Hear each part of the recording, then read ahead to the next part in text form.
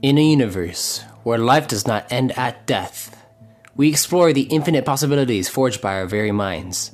Welcome to Arthadian Anthologies.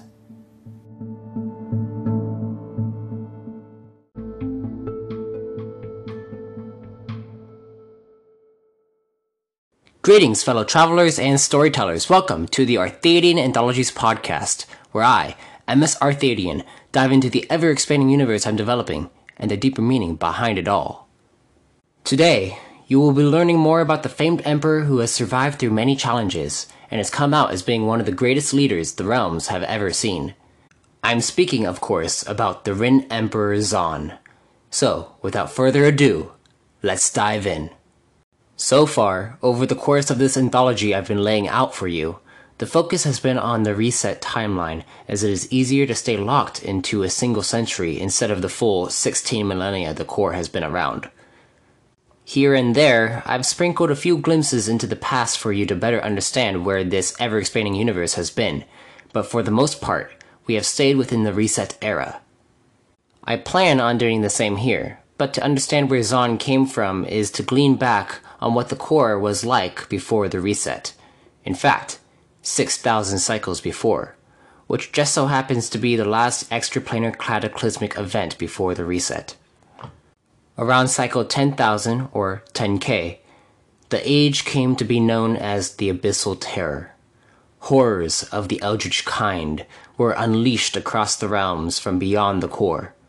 Runeforgers worked to protect the core, and there were even some chosen who sought to bring together those worthy to face off against this threat.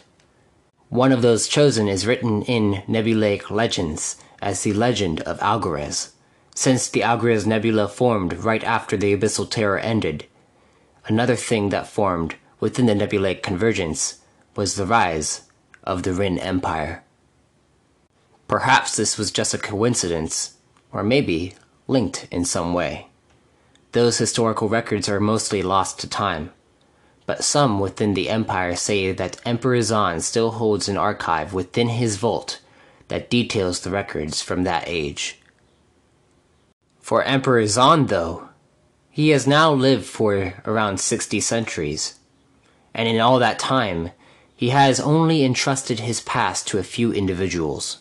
Those individuals have put out legends that have been told about the Emperor as ways to garner fear and awe in both the Empire's enemies and allies. For this entry, I will only go over two tales that highlight Rhinn's nature. The first legend came about between cycles 10,968 and cycle 11K, told by the first elite plasmatic knight, Vagris Rihn.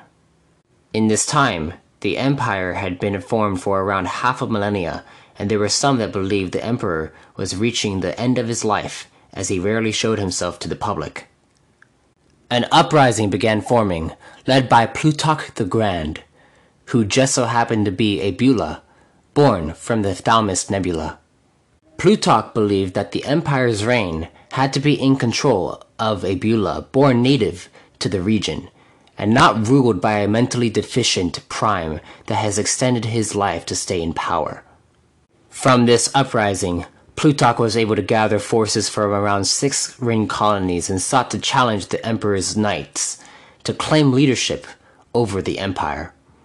Vagris awaited the Emperor's orders, but felt he was waiting too long. If this Beulah gathered enough forces, he'd be able to take over the Empire, but Vagris didn't realize the extent in which his Emperor had been holding back. Once it reached cycle 11K, Plutarch's Grand Legion gained entry to the capital, and Emperor Rihn greeted them himself.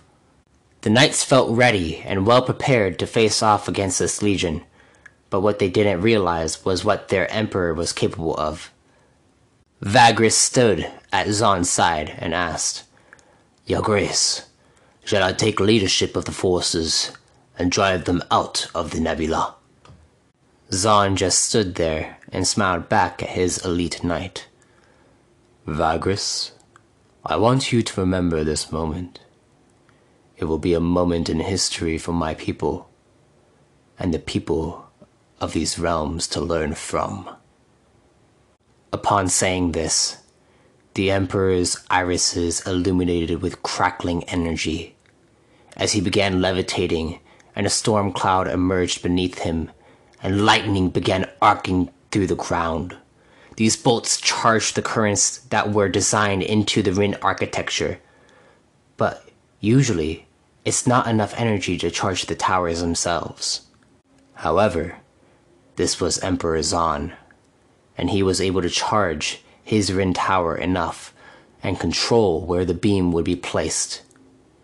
The lesson learned in this legend is to never challenge Zahn on his home turf, or else you will be vaporized. And that is what happened to the entire legion Plutarch brought before his exalted foe. The other legend is less about why you should never challenge Emperor Zahn and more about his character. This came about during an extended time of peace across the realms between cycles 13,500 to cycle 15K. At this point, the Empire was only an interplanetary civilization due to Zahn's slow and steady mentality. It wasn't until he randomly went to his elite knights and requested an initiative to send out squadrons of knights into the cosmos in order to help planets in need. This initiative became known as the Rihn United Force, or the RUF for short. For it, Zahn recruited the Rihn Task Force and Industry Alliance in order to carefully plan and strategize to assist planetary civilizations. The task force was able to construct detailed charts of numerous worlds found throughout the Thaumas Nebula. They also came up with a list of supplies required to go through with such an effort. The Industry Alliance then got to work on the supplies along with the Psi Knights. This rough effort was also instructed to allow for the inhabitants of any world they would come across to make the decision whether they wanted to be a part of the Empire.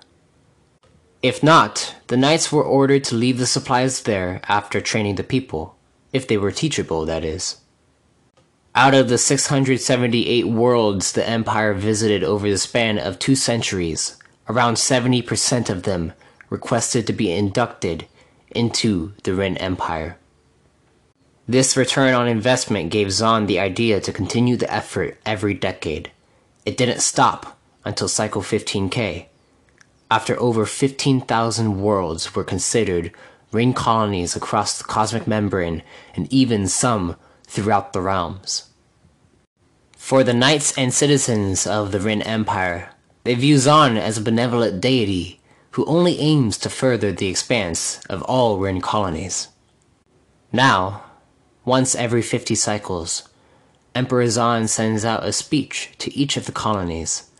That speech details the efforts put forward by notable colonies, never praising himself, but always praising the people.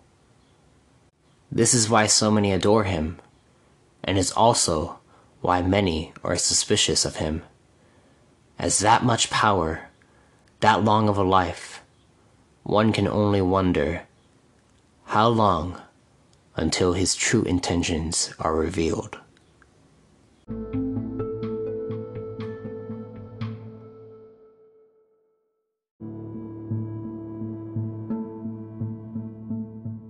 I thank you for listening to this entry. Make sure to watch out for this Saturday, as I will be having a new guest entry with a great friend of mine. Then, next week, we will begin exploring the other capital environment mentioned in entry 45.